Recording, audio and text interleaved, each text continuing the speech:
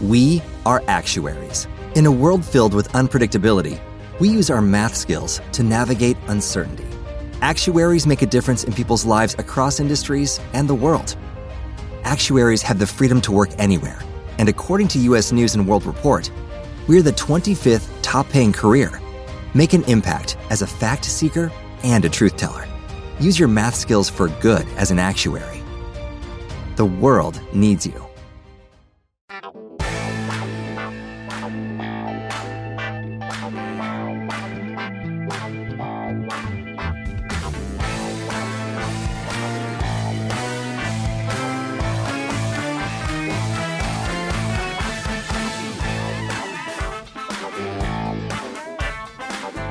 Hey everybody, this is Sophie and welcome to episode 82 of the Big Boo Cast.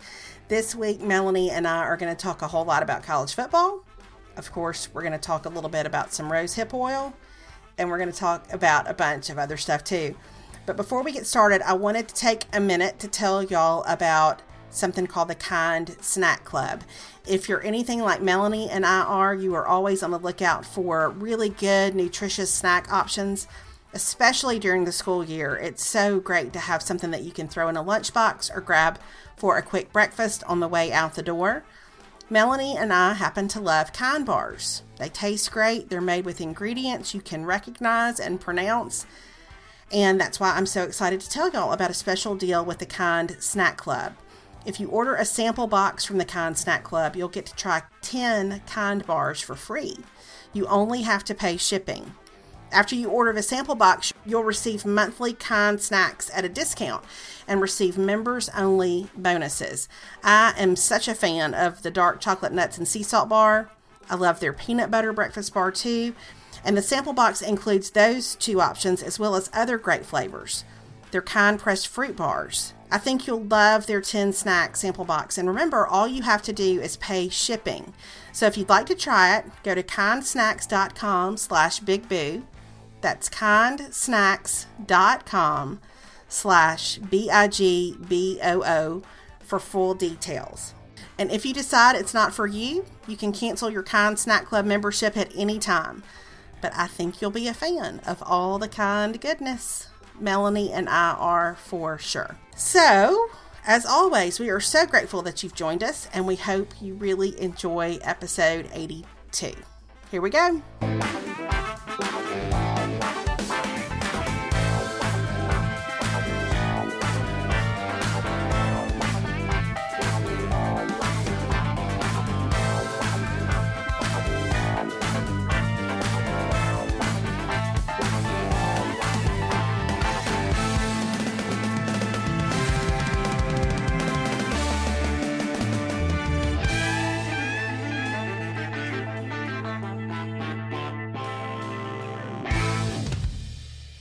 Hey everybody, this is Sophie. This is Boo Mama.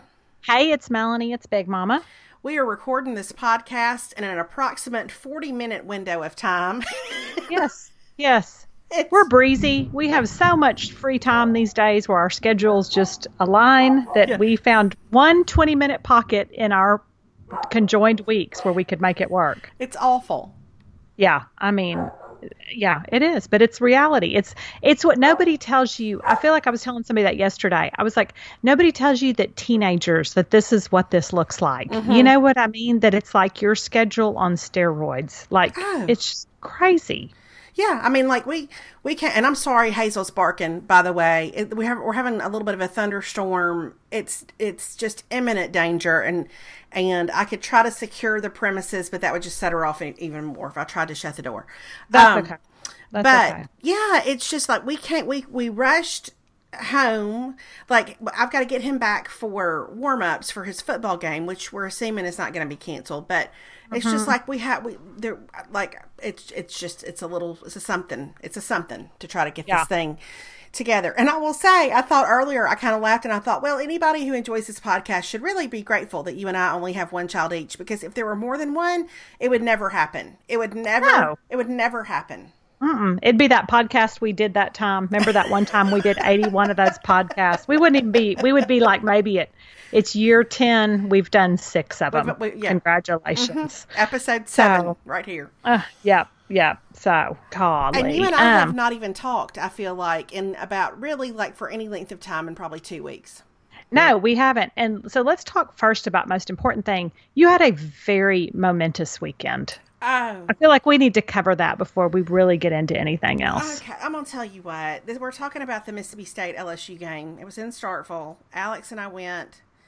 It was my favorite day ever. Like, so fun. In terms of a mother-son outing. It was my absolute favorite day ever. There were so many moments during that day and that night where I felt like I just needed to put my hand over my heart a little bit. One time I actually did.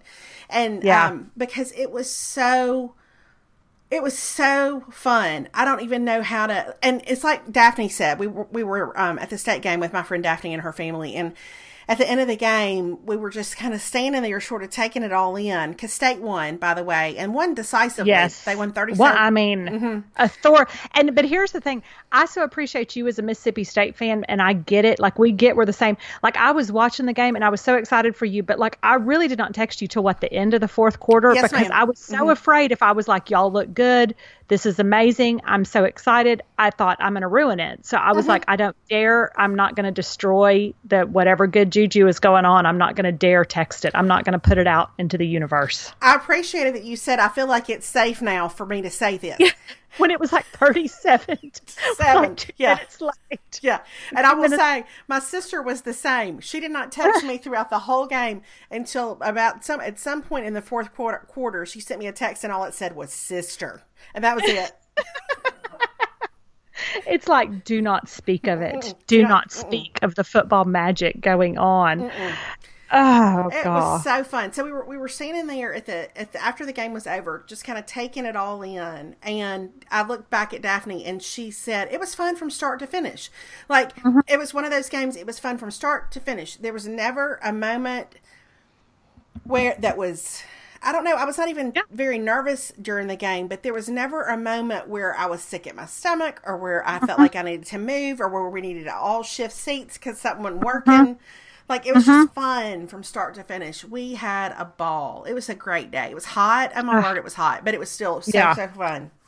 But it's amazing how the heat doesn't matter. Like, I've laughed. I've been reading all the A&M message boards, and, you know, it's a dumpster fire over there.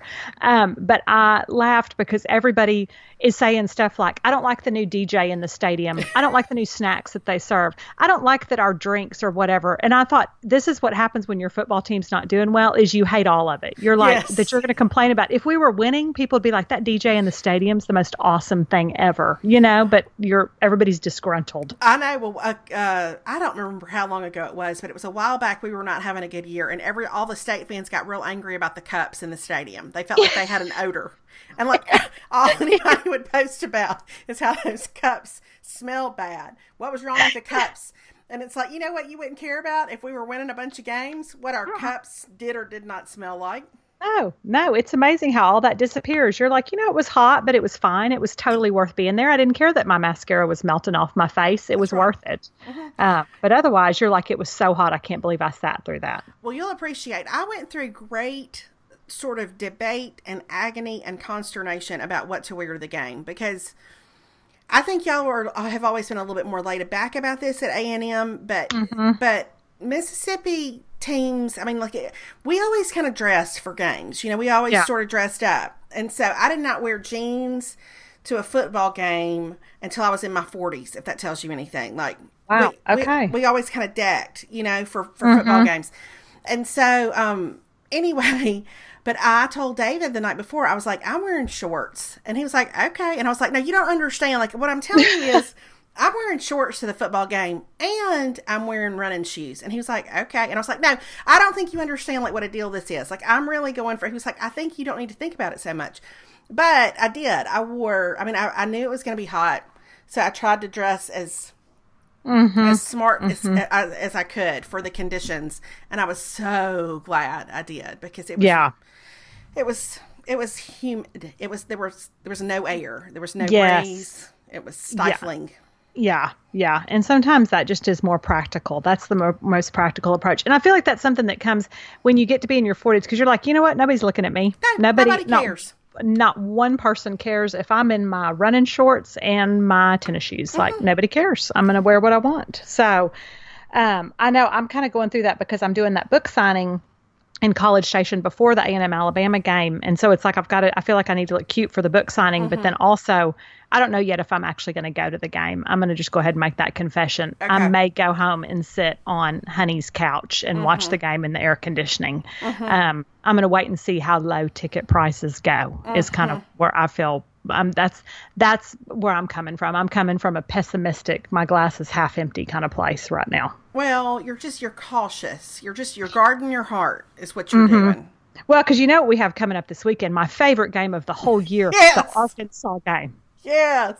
Which, to add insult, as if that game could not be worse. It was like the football god said, how can we make this game even worse? Oh, you know what? Let's make kickoff at 11 a.m. I mean,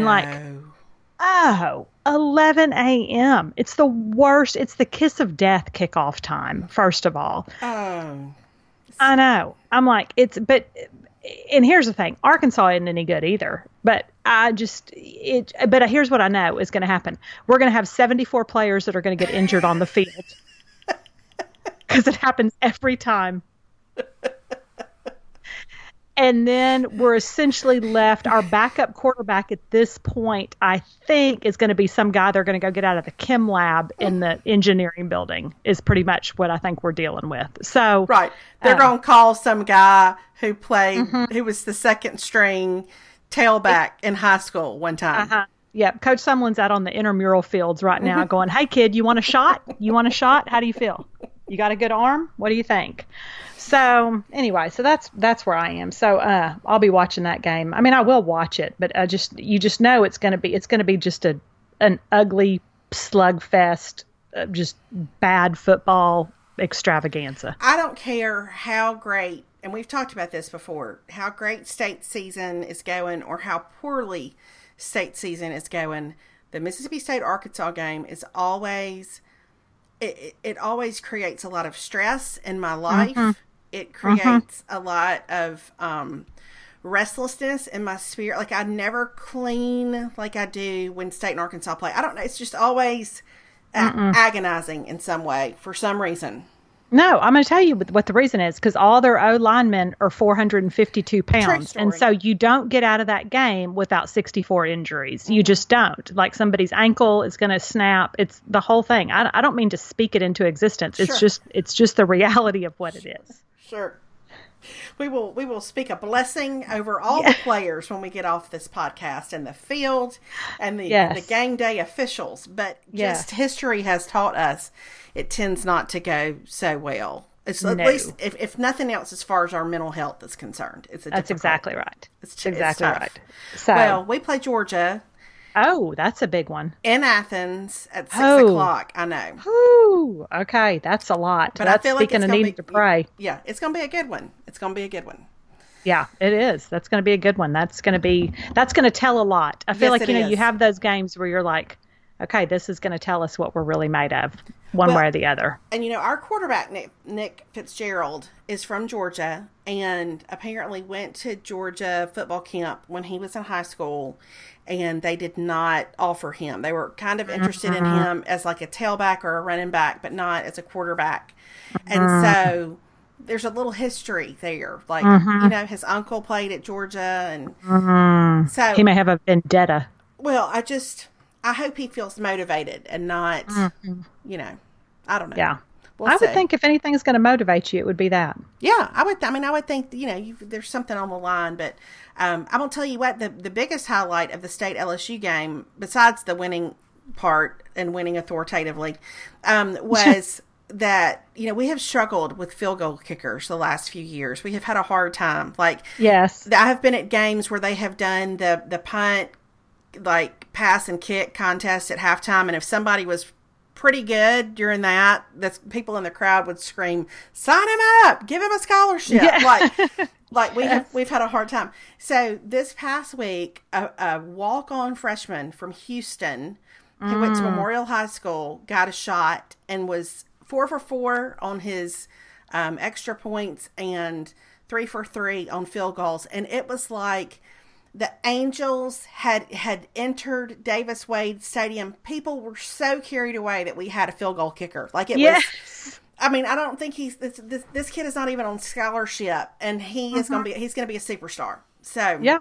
It's because that's so funny that you say that, because I didn't realize that. I don't think about y'all's, but then when I watched the Texas USC game later that night, when it came down to USC was going to need to kick the field goal to tie it, to get it to go to overtime, it was kind of, they were like, and the kicker, he's a freshman walk-on. And I was like, well, what could possibly go wrong with a freshman walk-on kicker? How could that go wrong? Yeah, I mean, probably not nervous at all.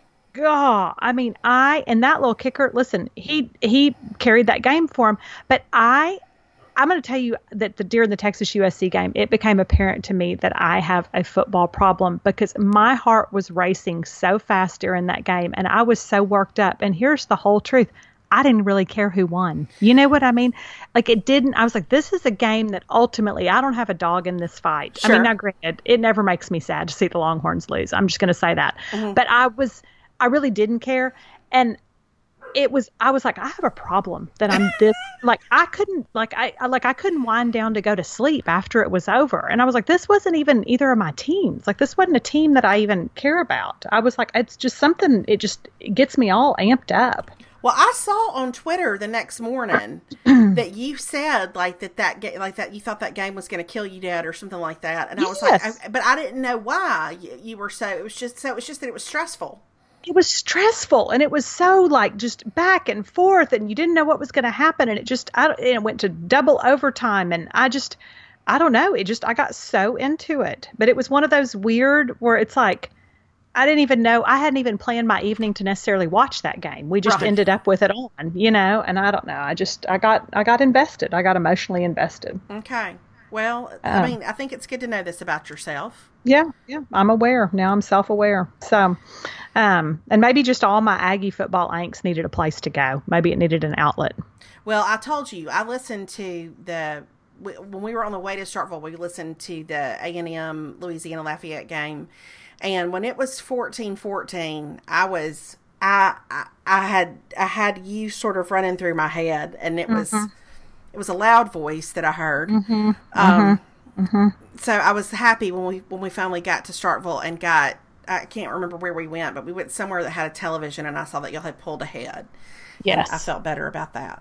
Yeah, we did pull ahead. I left at halftime in an unprecedented move. I left at halftime to go with Caroline. I took Caroline and like 7 of her friends, and we all went shopping for homecoming dresses. So I just followed the rest of it on Twitter. I was like, I can't, whatever it is, it's just going to be what it's going to be. And I just kind of followed along. And I was relieved, and I'm glad. And listen, that's great. But I tell you what I'm hearing right now.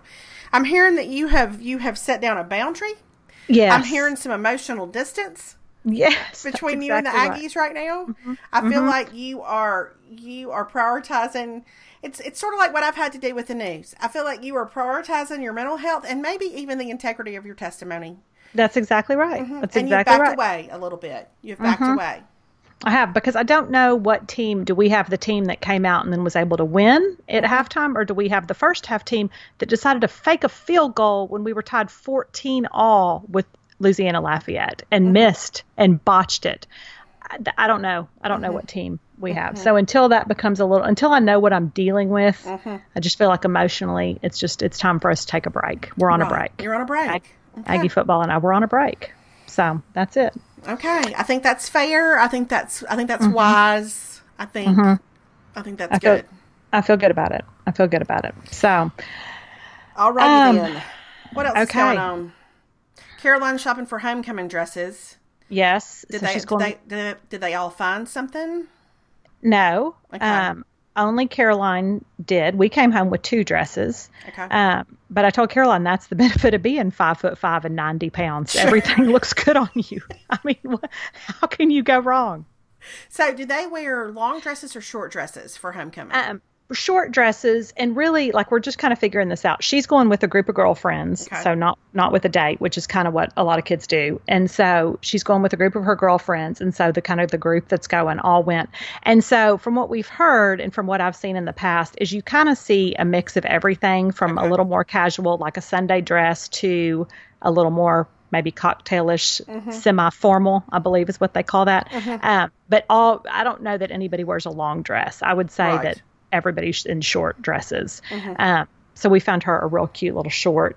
It's like a little 2-piece dress, and it's real cute. And so anyway, so we went to, but that's one of those where you have to go like department store shopping, because you can't, especially for like juniors. So you have to go to like the junior homecoming section. So I found myself in Dillard's in the junior homecoming section with every other mother and daughter in this greater San Antonio area. Yeah, it's all that time. trying on dresses. You've never seen, if eye rolls and deep sighs could like fuel the universe, we could have powered all of San Antonio for years to come based on the interactions in that dressing room. So how'd you have to play that? Did you have to play like, I'm mildly disinterested in you and whatever fashion choice you make? Did you have to somehow squelch your enthusiasm if you saw something that was cute, or could you shoot straight pretty much all the way through? I pretty much shot straight. It's funny because I will say that I think, Caroline, we have reached a new plateau where now there were some things I pulled out and she was like, no, I don't like that. But I feel like she trusts me enough now to know that I do know how to pull stuff out that's going to look good on her. You know what I mean? Like, I'm like, this is going to look good on you. This is going to look good on you. So, and I think too, I'm learning her style. So I have a better idea of like, there's some that I look at and go, well, I think that's darling, but she isn't going to try that in a million years. Like it's never going to happen. So I think that made the whole process. I think that's why she was able to find something, because I feel like we know.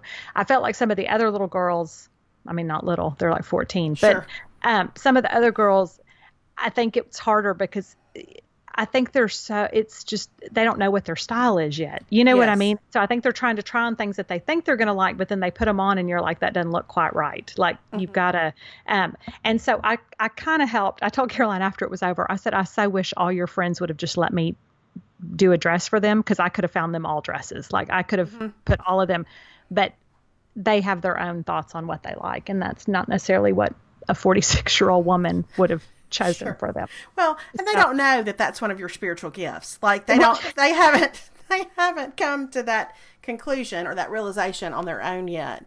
If they really thought that thing through, they would have just stood in a line and let you go here. Yes. Yeah, this color is going to look good on you. This shape is going to look good on you. You need to accentuate this or whatever. And some of them, I feel like, because they're so used to, it's like they're just always in running shorts and T-shirts, where I'm like, here's the deal. You're 14 years old. You're really at the prime, like you're hitting your prime years in terms of what you can wear. You know what I mean? Like, so this isn't really the time to decide to wear a dress that's like a shapeless shift that just hangs on you. Yes, you save your shift dresses for your 40s when you're me, because now, like, I can get on Nordstrom to shop for a dress, and I mean, if there were a box I could check that says shift or sheath, like that's absolutely 100% of the time. But like they don't have, that's not where they live yet. No. But I do feel like it's hard, because I was looking online beforehand just to kind of get an idea of what was out there. Like I just needed to mentally prepare myself. And I know you deal with this in your job, but I was like, are we shopping these homecoming dresses, or are we about to farm these girls out as ladies of the evening? Like what is happening with some of these dresses? Like I don't want to, because I'm like, here's the thing. There's so many cute, tasteful things that are still very stylish and very fashionable and whatever. But I'm like, why do we need to show so much? Like, I don't know. I don't get it. I know it's puzzling. There's so many, if you've got all that fabric, here's what I want to say to you, dress designers. You've got an endless selection of fabric. You can pick from all sorts of beautiful fabrics and sequins and fringe, and you've got all these things you can use. Why we got to cut that thing down to some girl's belly button? Yeah. Why is she gonna have to worry that if she bends over, she's gonna show some things? Like, yes, you know what I mean? Yes. I feel like there's so many ways to do something that's really beautiful and fun and.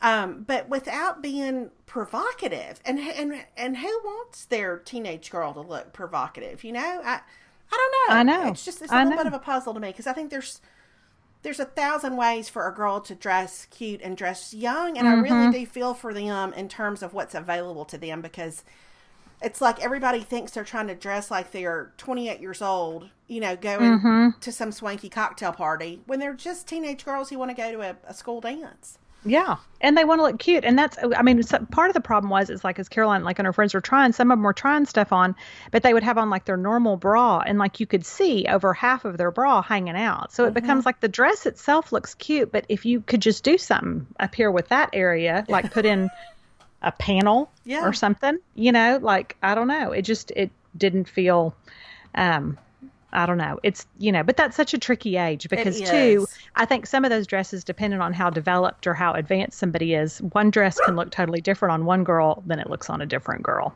so I think it takes some trial and error to figure out what works for you. It does. So it takes a little bit. I always go back to the first dance I ever went to. I wore a Kelly green and white, I wish I could remember the brand, dress that had a white crocheted collar that was as big as a dining room table. Yeah. I mean, no joke. That thing was significant. And it had a Kelly green vinyl belt that went around the waist. It was probably about 2 inches wide. That sounds magical. I thought I looked beautiful, and that dress came down to like it was when everybody liked things that were more T-length. Yeah, I loved a T-length. I loved a T-length dress. Nicole Kidman had on a T-length dress at the Emmys, by the way. I didn't see the length of it. Well, it was on her. I mean, It wouldn't have been on Reese Witherspoon, God bless her, who had to stand right next to her. But I mean, on 5'10" Nicole Kidman, I was like, I believe that's a T-length dress that Nicole Kidman has on. Now, did you watch all the Emmys? No, I didn't watch any of the Emmys. Okay. I just watched the red carpet. I just watched the red carpet. I get tired of, here's my problem with award shows. I don't want to hear about politics. I don't want to hear about it anywhere. I don't care what your views are. I don't want to hear about it. So I just want to watch. I just want to see the fashion. So that's what I do. Well, here was what I ran into with the Emmys, because I did watch. I kind of fast forwarded through. Is that I don't know what these shows are. Like, it used to be that you had 3 networks and then you had HBO and everything was going to come from there. There were shows nominated multiple times that I thought and I think I do a pretty good job of staying decently connected to pop culture. And I thought, I've never heard of this. Like, I don't know what this, I don't know what network broadcast this show or what streaming service broadcast this show. I don't know what this show's about, and I don't know any of the people in it. So I had a harder time connecting with the winners and stuff because I didn't really know, anything about what was nominated. Yeah. And then that becomes a problem when you don't. I know that's kind of the same because I don't feel like I watch necessarily a lot of new shows or a lot of the most trendy shows. And so that was the other thing is I was like, it wasn't back in the days when I was like, oh man, I really hope Friday Night Lights wins or, Mad Men or a show that I was invested in because I don't know that I've seen a lot of those shows. Now, I was thrilled that Randall from This Is Us won. He won Best Actor. Yes. Well, and your good buddy, Gerald McCraney, had won earlier. He had won the week before, which was no doubt probably due to y'all's lengthy conversation at the SEC baseball tournament. That's right. I told you, I felt like that day that my job was to encourage him. I'm telling you what, I feel like now too, because of This Is Us, he's everywhere. Like he popped, or I just notice him more. And I just think all the time, well, I thought we had a very meaningful conversation that day. I thought I met you, but I didn't. I didn't actually meet you. That was not actually you.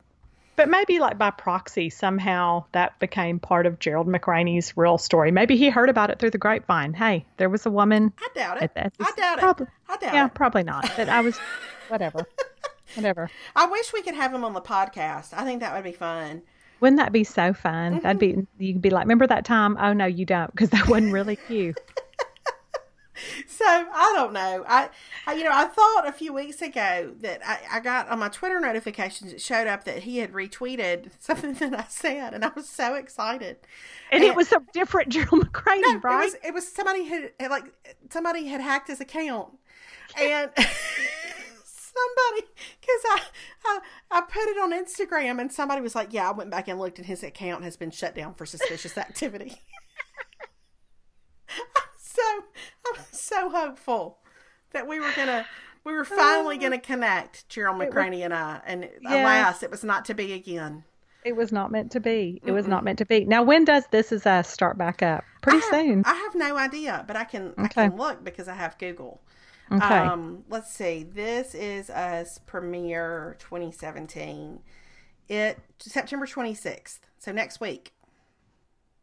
Oh, that's next week. Okay, that's coming up. I knew it was quick because all the shows are starting to premiere. You know what show? I got real tickled because I have started watching a new show on Netflix that I am really enjoying, and I'm going to tell you the name of it. And I was thinking, oh, I'm so glad we're going to podcast. I'm going to share how much I love this show, and I'm going to tell you that tells you how behind I am, because essentially what I might as well be telling you, there's this great show, and it's about people that get on a cruise ship every week, and different people travel. It's called The Love Boat.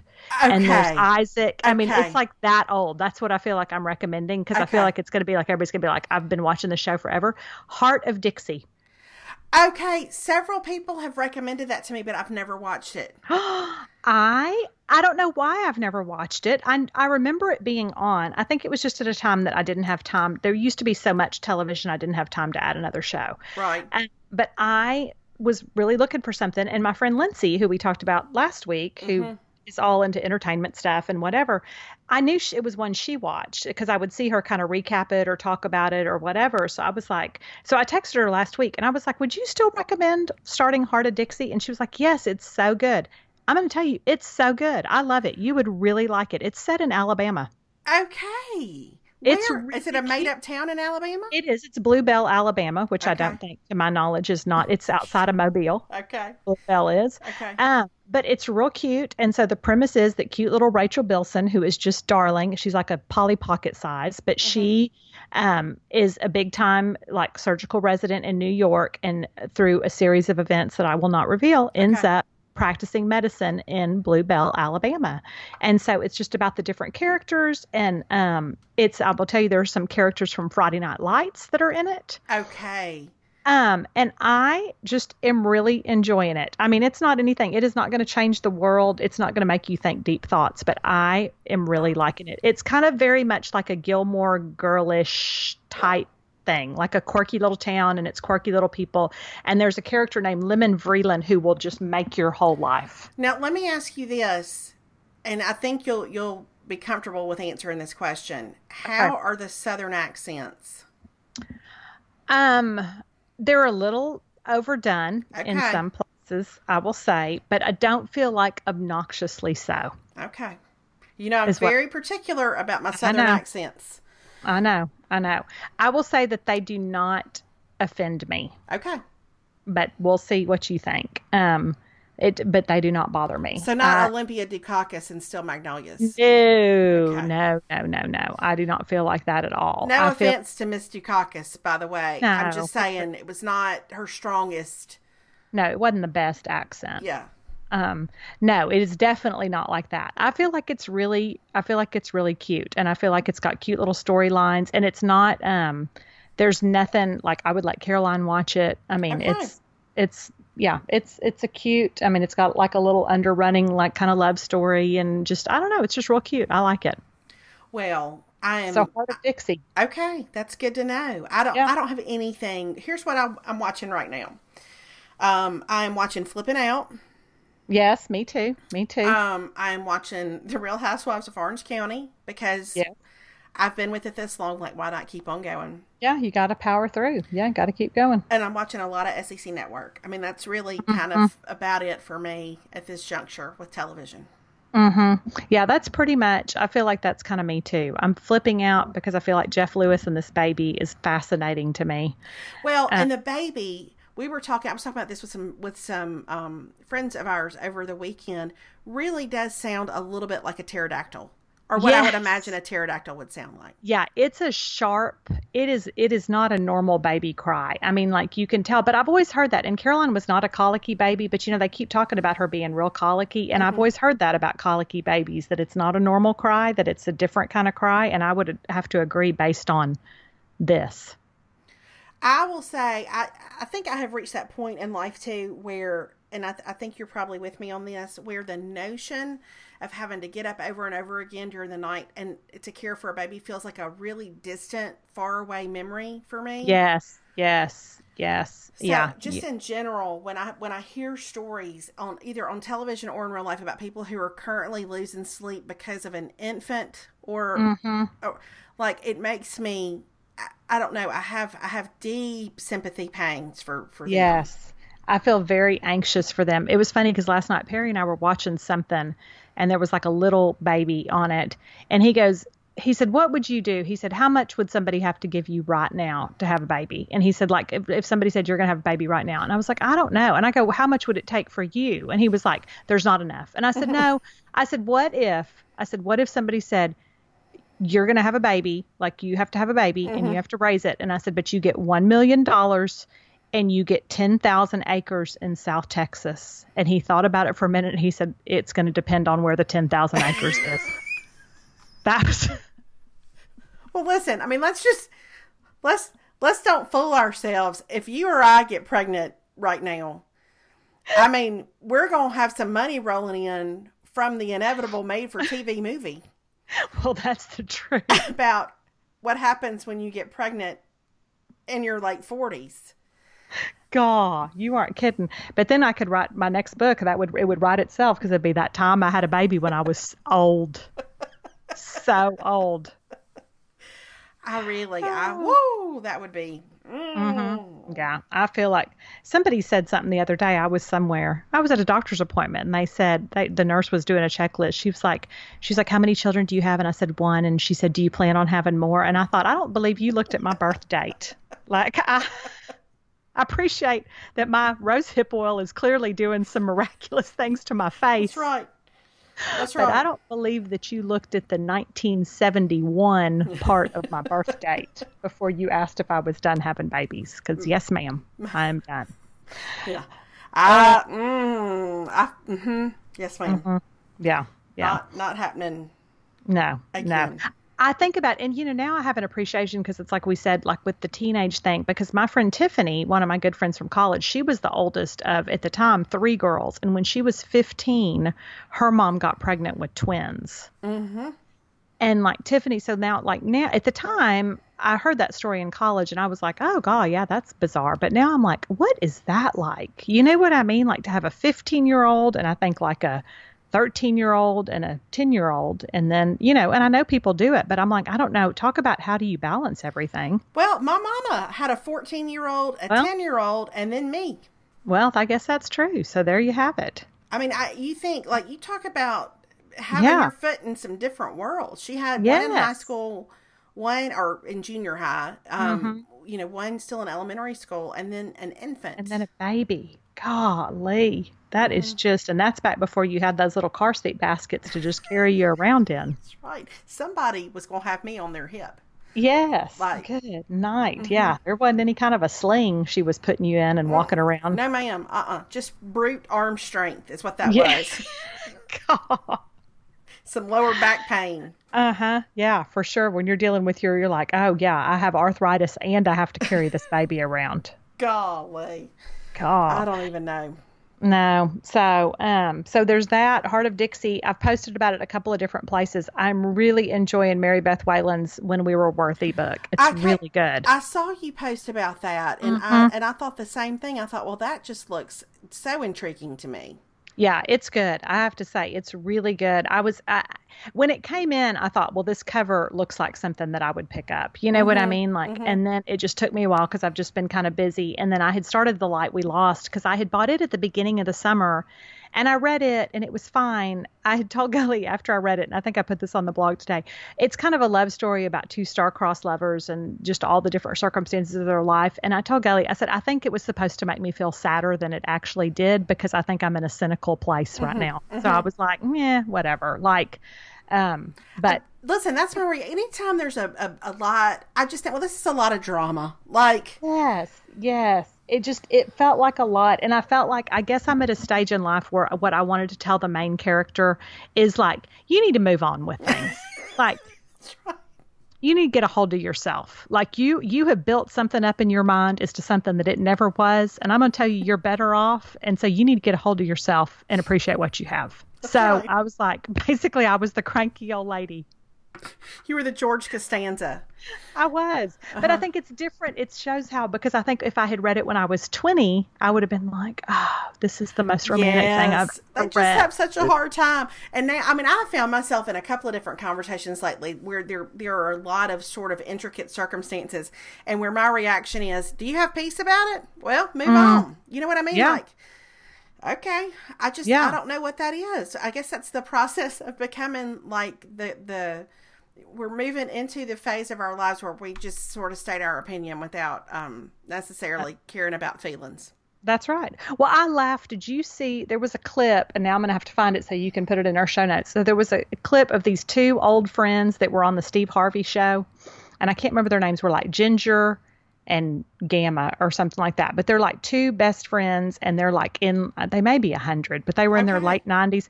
But one of them said to the other one, and he said, and they were sweet, but he said, do y'all talk every day? And one of them said, she said, yes, she calls me every day. And she said, I have to get up and walk all the way to my phone. She just wants to tell me, I made the bed. I went to the store. She said, I wish she'd quit calling me. She said, don't call me unless it's something important. And I thought I was like, you just slowly lose your filter. You lose your tolerance, not tolerance, but your interest in the minutia of life a little bit. I feel like. Where she's like, she just calls me and says, I did this, I did that. She goes, I don't care what she did. I wish she'd quit calling me. I had to get all the way out of my chair to go answer the phone.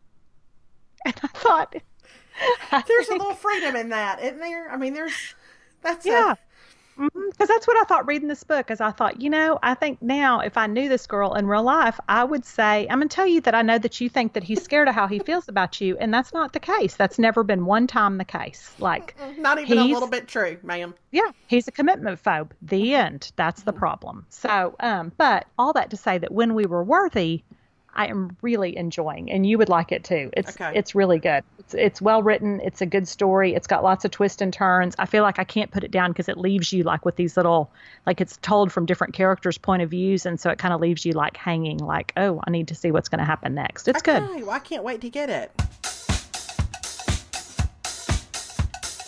Hey y'all, it's Sophie. I'm sneaking in here to the podcast because Melanie just mentioned how much she loves Mary Beth Whalen's book, When We Were Worthy, and I can't wait to read it.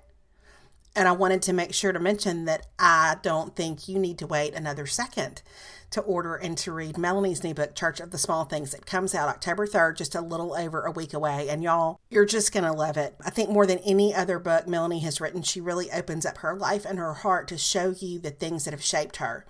And even though we hear all the time about how we need to have big plans and we need to have a big purpose and we need to do all these big things, the stories that Melanie tells will remind you, it sure reminded me, of how God does such big stuff in our lives through small, everyday acts of faithfulness. You're going to laugh, you're going to cry, and more than anything, I think you're going to walk away so encouraged. It's going to help you in your walk as a family member. It's going to help you as you interact with your community.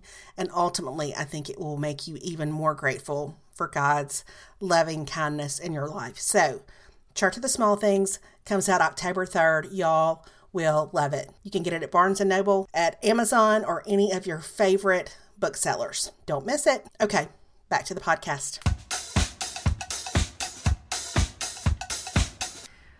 Alex and I were even talking about it on the way to the game Saturday. It's just that time of year where it's kind of like by the time I get home from work and I get supper started and then get him wherever he needs to go or get him started on whatever he needs to start on, and then cook supper, serve supper, clean up the kitchen, I'll pretty much check Twitter, check Instagram, and I'm about ready to check out. You know what I mean? I'm about done. Yeah, I know. And the reading to me, I feel like has started to happen a lot of times on weeknights, just when it's in between, because Caroline is at soccer for so long. So I drop her off and I come home. And so it's like, that's what I do before I go get her.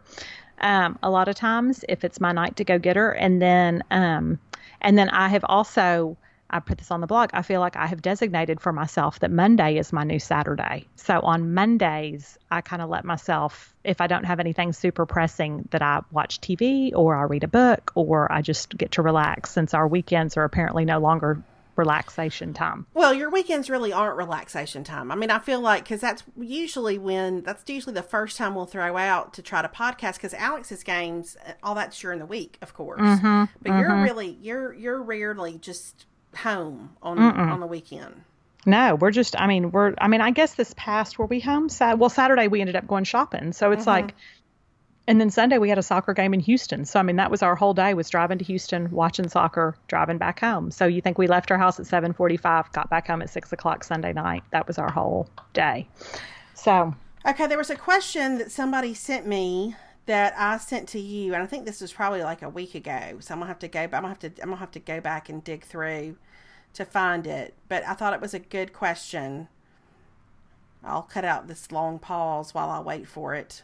Okay. I took a screenshot of it. Okay. You want me to see if I can find it? Let's see. I put it under Big Boo Cast. Oh, you have it filed?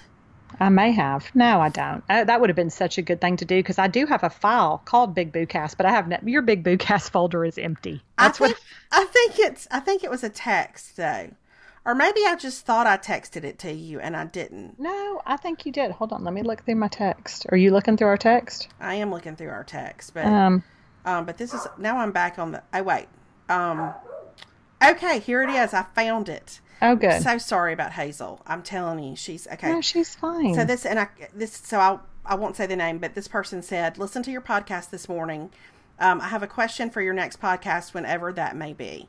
A 26-year-old single gal trying to find my community. I feel like I don't fit in currently at my local church. Do I stick it out in hopes that God opens doors, or do I seek out a new church community? Any suggestions or advice? Welcome. My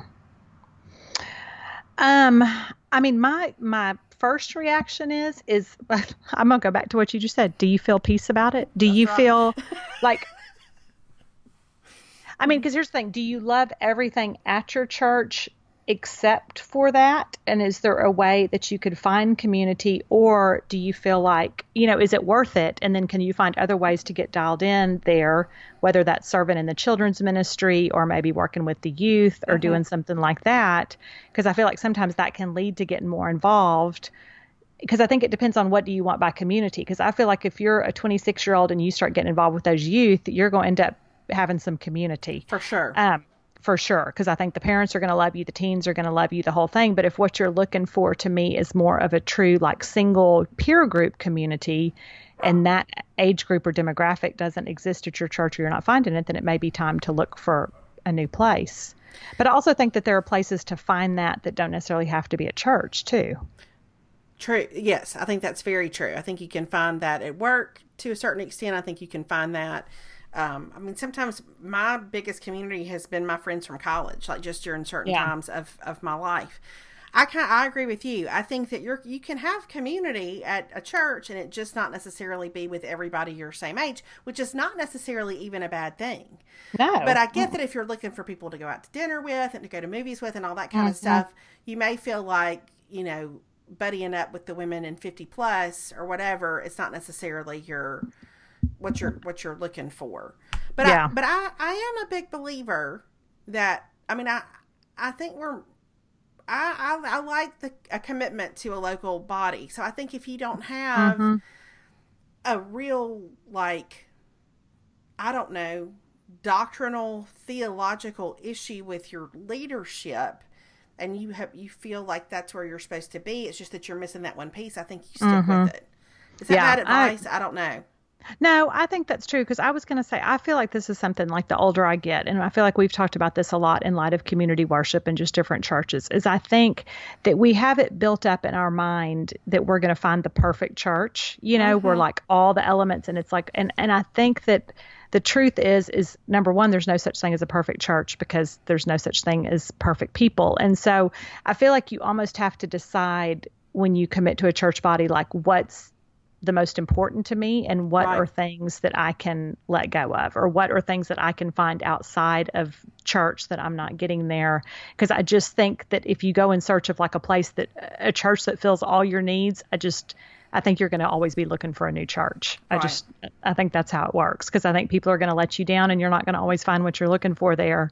But I think I would start looking around, because maybe there's a Bible study that's a different women's group that meets in the evening that's part of a different church. You know what I mean? Like there can be flow where you can still be part of your church body, but there are other faith-based activities around that maybe you could find some community there. Yeah, because, I did that for a lot of years, where I went to a Bible study that was separate from my church. And those women, and I was the youngest one in that group, but those women were precious to me and exactly what I needed as a new young mama at that point in time.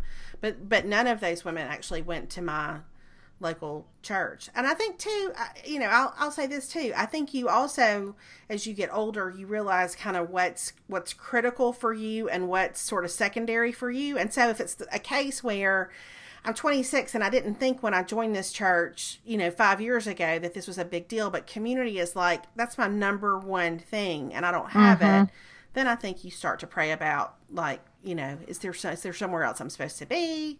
Yeah. Talk to your friends at work or at the gym or wherever about where they are and what they love, or, I don't know, just keep your ears and your eyes open. But I do think that it's important to be committed. Otherwise, we would just all hop from one thing to another, to another, to another, to another, to another, and never really plant ourselves. Yeah. Yeah. And I think there's something to be said for putting down roots, because I think and I think in this day and age, I think it takes time to build real life community. I mean, and I think especially in college, it's so easy. And then I think you get out. I mean, I remember really struggling with that as you get out in the real world and you've got a job and commitments and all that stuff. And it's just harder to find that. And I think you have to kind of dial in a little bit more to find that, because it doesn't just necessarily happen. Because I think especially people can stay so isolated because of social media and, a lot of people don't feel the need to go to church every Sunday and all that stuff, that I think you have to sometimes stick with it and work a little harder than maybe we used to when there were like potluck dinners at the church every Sunday evening. Maybe it's worth sticking your neck out to be a part of something in your church that you haven't done before, like Melanie was saying. Like maybe you join the choir, even if you, like put yourself in different situations just to see if there are places to connect there. But I think if you do have a piece, like you love the leadership of your church and you love, you're getting great teaching and you're growing in your walk with the Lord at that place, I don't know that I would leave over that. Yeah, I agree. I totally agree with that. We're on the same page. Okay. Glad we solved that one. Okay. Well, look at that. We solved that just in time for you to go pick up Alex from football practice. Yeah. Well, I've got to take him back to school because they have a game at 7, and so they have to get to school, and get their pads on and get all geared up, all that kind of stuff. And so we hadn't even talked about beauty products. I feel like somehow. Oh, good night. I know. It's like we've let everybody down. I don't really have, because it's only been 2 weeks, I'm still using my organic rosehip oil. I will tell you that. Me too, sister. I'm a big fan. But I have not added any new products to my regimen as of late. So that's where I am. Okay. Well, we'll keep y'all posted. And if Hazel does in fact have a panic attack, y'all will be the first to know. Yeah, please keep us updated. Because she's really, you hear her, she's after it. Okay, well, we'll try to do this sooner as opposed to later, and we will talk to y'all soon. We've come back after we recorded the podcast earlier, like this past week. We've come back to do a follow-up about college football, just a quick.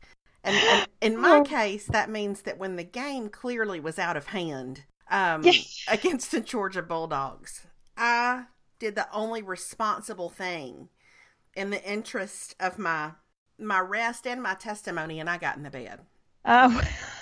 Sometimes if anything will put you in the bed in the fall, it's a football game. Here's the thing, and I know like the Aggies had a whole reversal of fortunes yesterday, and we're going to talk about that. Okay. But here's the thing, it's the reality as much as, because earlier in the week, even my friend Daphne sent me this GIF on Twitter that was like, everybody calm down. Like that was, it was all about like, let's all keep our expectations in check. Nobody get out of hand with this thing. But it's the reality of like, okay, so here are the actual cards we've been dealt for the season. Yeah. We could still have a fine season. We could go to a fine bowl. But just that initial adrenaline from beating LSU, it was like somebody got an entire cooler full of ice water and dumped it on us. Yes, yes. But that to me is so, it epitomizes college football because I can say I have those moments every year when you realize, okay, well, on the upside, I don't have to worry about saving money to go to the national championship game this year. Right. I don't have to factor that into my fall budgeting. And also you start to realize teams where you're like, maybe it didn't mean as much as we thought that we beat LSU. Like maybe that was us that was the Aggies after we beat Tennessee last year, where it was like, oh my gosh, like I'm going to have to save my money for the national championship. And then Tennessee continues on with its season and you go, that may have not been the quality win that I felt like it was. Right. The Tigers may have their own set of problems. Yes. I will say that earlier this week, there was a part of me that was like, okay, so if we beat Alabama, will my schedule allow me to go to the SEC championship game in Atlanta? That particular pressure has now been removed. That has been taken off the table. Mm-hmm.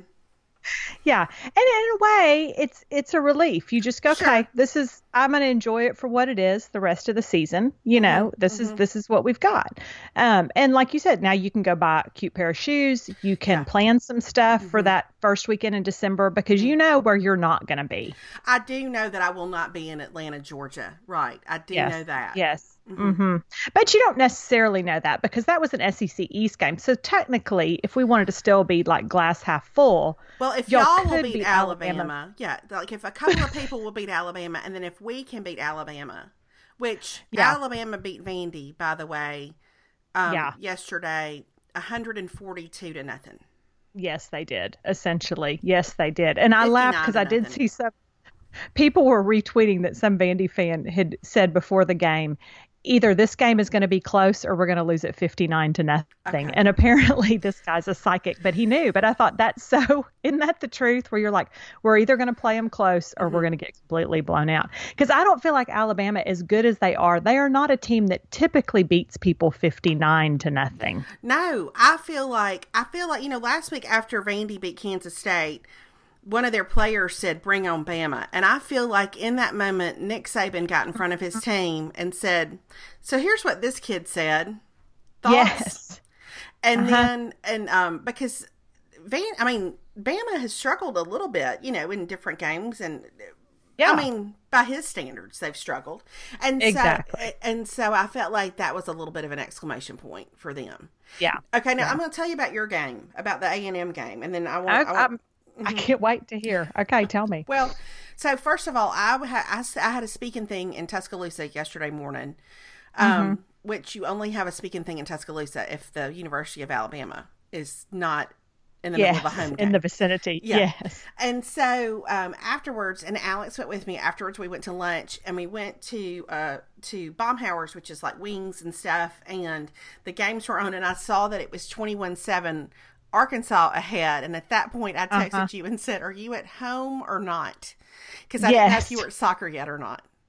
And yes, and you were not in a good mental space at that point. No, I was not. I was not. And a friend of mine who works very closely with college football in a conference texted me to check on you to see if you were okay.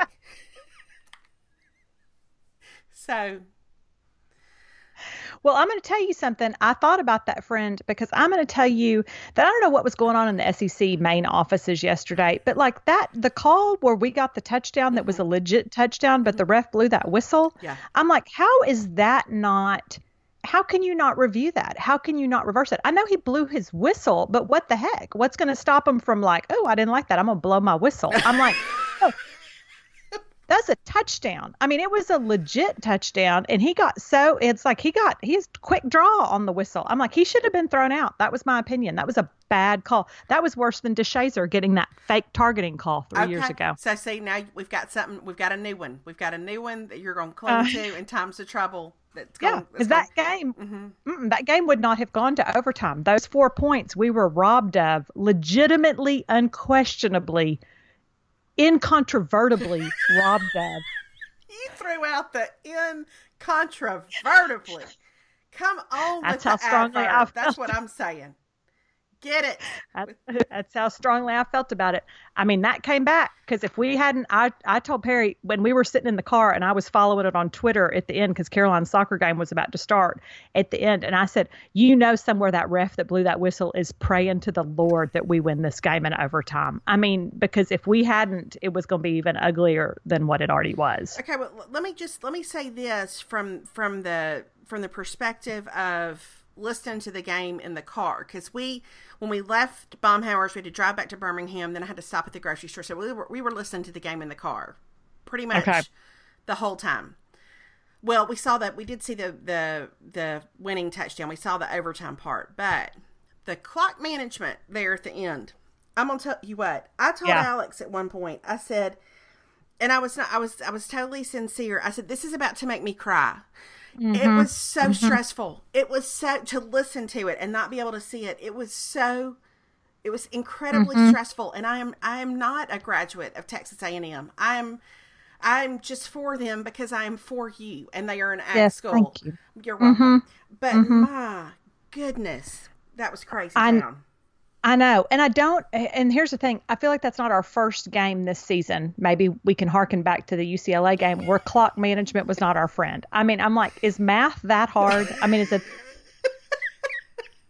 I don't understand why you go, we've got this much time on the clock. We have this much time. Like, we need to call some timeouts. We need to make some decisions. I mean, I don't understand how you can do this for a living and you can't do better play clock management. I don't, it boggles my mind. Well, when y'all kicked the field goal, you had time for another shot at the end zone. Yes. And why not? Why not? And we were on the 8-yard line. I mean, it's not like it was like we were 70 yards away. I mean, we're knocking on the door. So why not explore that possibility and go for the win? So, well, I will say there was. Oh, go ahead. No, you go ahead. There was one time Mississippi State I think it was the 2000, I can't remember, I think it was 2007 Egg Bowl. Sylvester Croom was our coach. And we were, we had a rough season, but we had come back and scored some points in the fourth quarter against Ole Miss. And there was a solid 20-something seconds on the clock, and Sylvester Croom just hauled them all out and got them to kick the field goal. It was almost like, let's just get it over with. Let's just get the points on the board. Why mess with whether or not we can score a touchdown? So, but I felt like the plan for overtime confused me as opposed to the going for the win. But I'm sure there was a strategy there. It was hard to understand listening on the radio. I don't know. Maybe it was the same as our clock management strategy. I don't know. But you won. We did win, but I mean, that was 6 years in a row, and that game to me is like Groundhog Day. It's like I'm watching the same A&M and Arkansas game over and over and over again every year. It starts off different, but it ends the same, and it's just like pure nail-biting torture. And I'm going to tell you who I feel the worst for in the whole scenario, and I mean this in all sincerity, is poor Brett Bielema. I'm like, that poor guy. He's like Charlie Brown with the football at that game every single year. Like, I just, I don't know him. I don't have any stake in that game. But I feel for him. And he cried in the post-game conference again, which I think he did last year too. And I don't blame him. I'm like, because it's just like, how does this happen every single time? And they were calling that the hot seat bowl because it was going to be who was more in the hot seat after that game was over. And I felt bad for him because, I mean, I'm so glad we won. Don't get me wrong. I didn't feel that bad for him, but I'm just like, he's got to be like, how does this happen every single year? It's like when Aggies play LSU, like we lose every single year. Like, it's like they just have our number.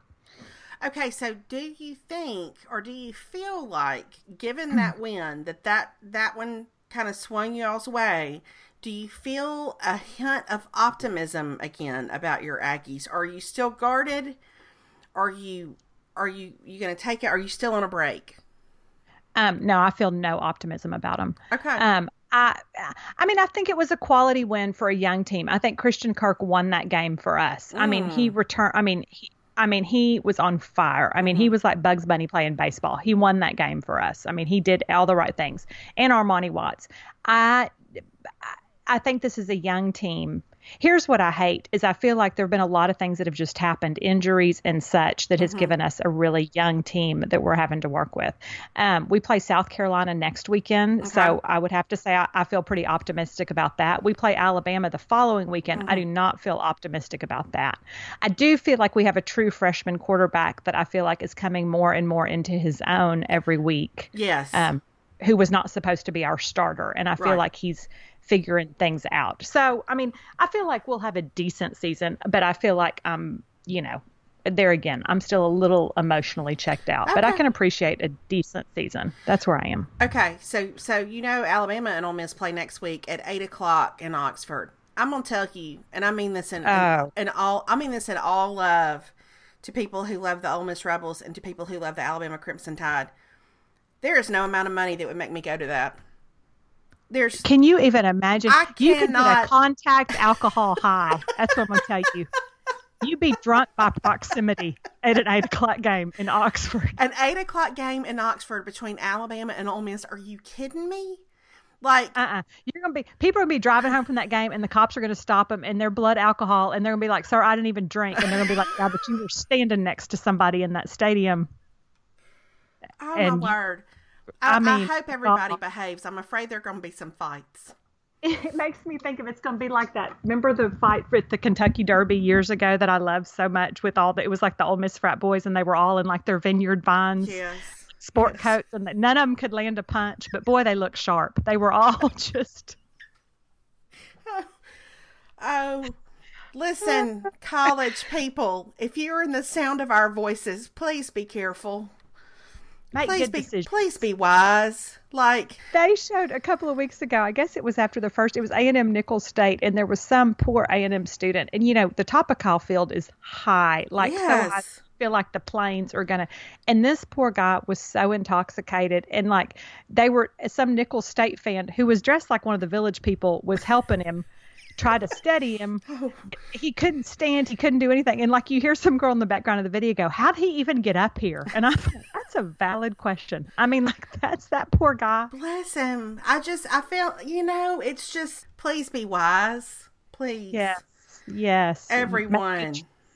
Make good choices. Oh, God. So y'all, who do y'all have this next week? South Carolina. Oh, that's right. You said that. Okay. We play Auburn. 6:00.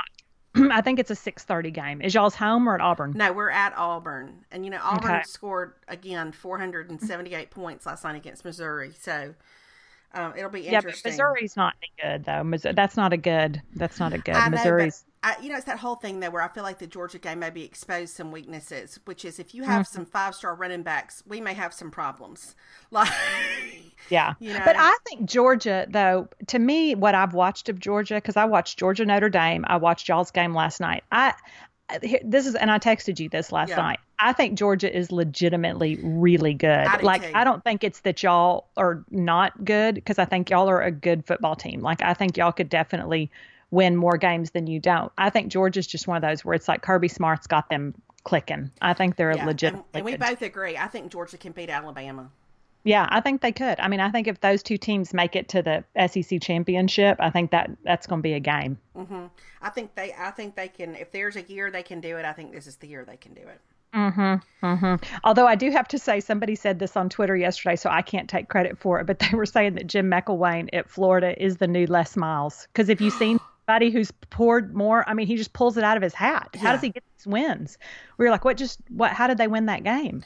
Well, and Kentucky scares me. That state's sort of standing East Division opponent, and they scare me this year. They're good. They're good. Mm-hmm. Mm-hmm. So, I don't know. I guess we'll see what happens. So we're still standing after the 4th week of college football season. It's just, I'm a little less steady. You're maybe a little more steady, but Yeah, Here we here. go. We both have one loss. We both are at one loss currently. So it could be a lot worse, and it has been a lot worse in the past. Yeah, that's true. That's true. So let's count our blessings. I still like the spirit of our team. I like the chemistry of our team. I think that we've just got to rebound against the Auburn Tigers. Yeah, that's it. I think y'all can do it. I think y'all can get it done. I have faith. Okay. Anything else we need to add in these days that have followed our recording? We good? I don't think so. I think we're good. Okay. We hope y'all have the best week, and go Bulldogs. Go Aggies. Talk to y'all soon. Okay. Bye-bye. Bye.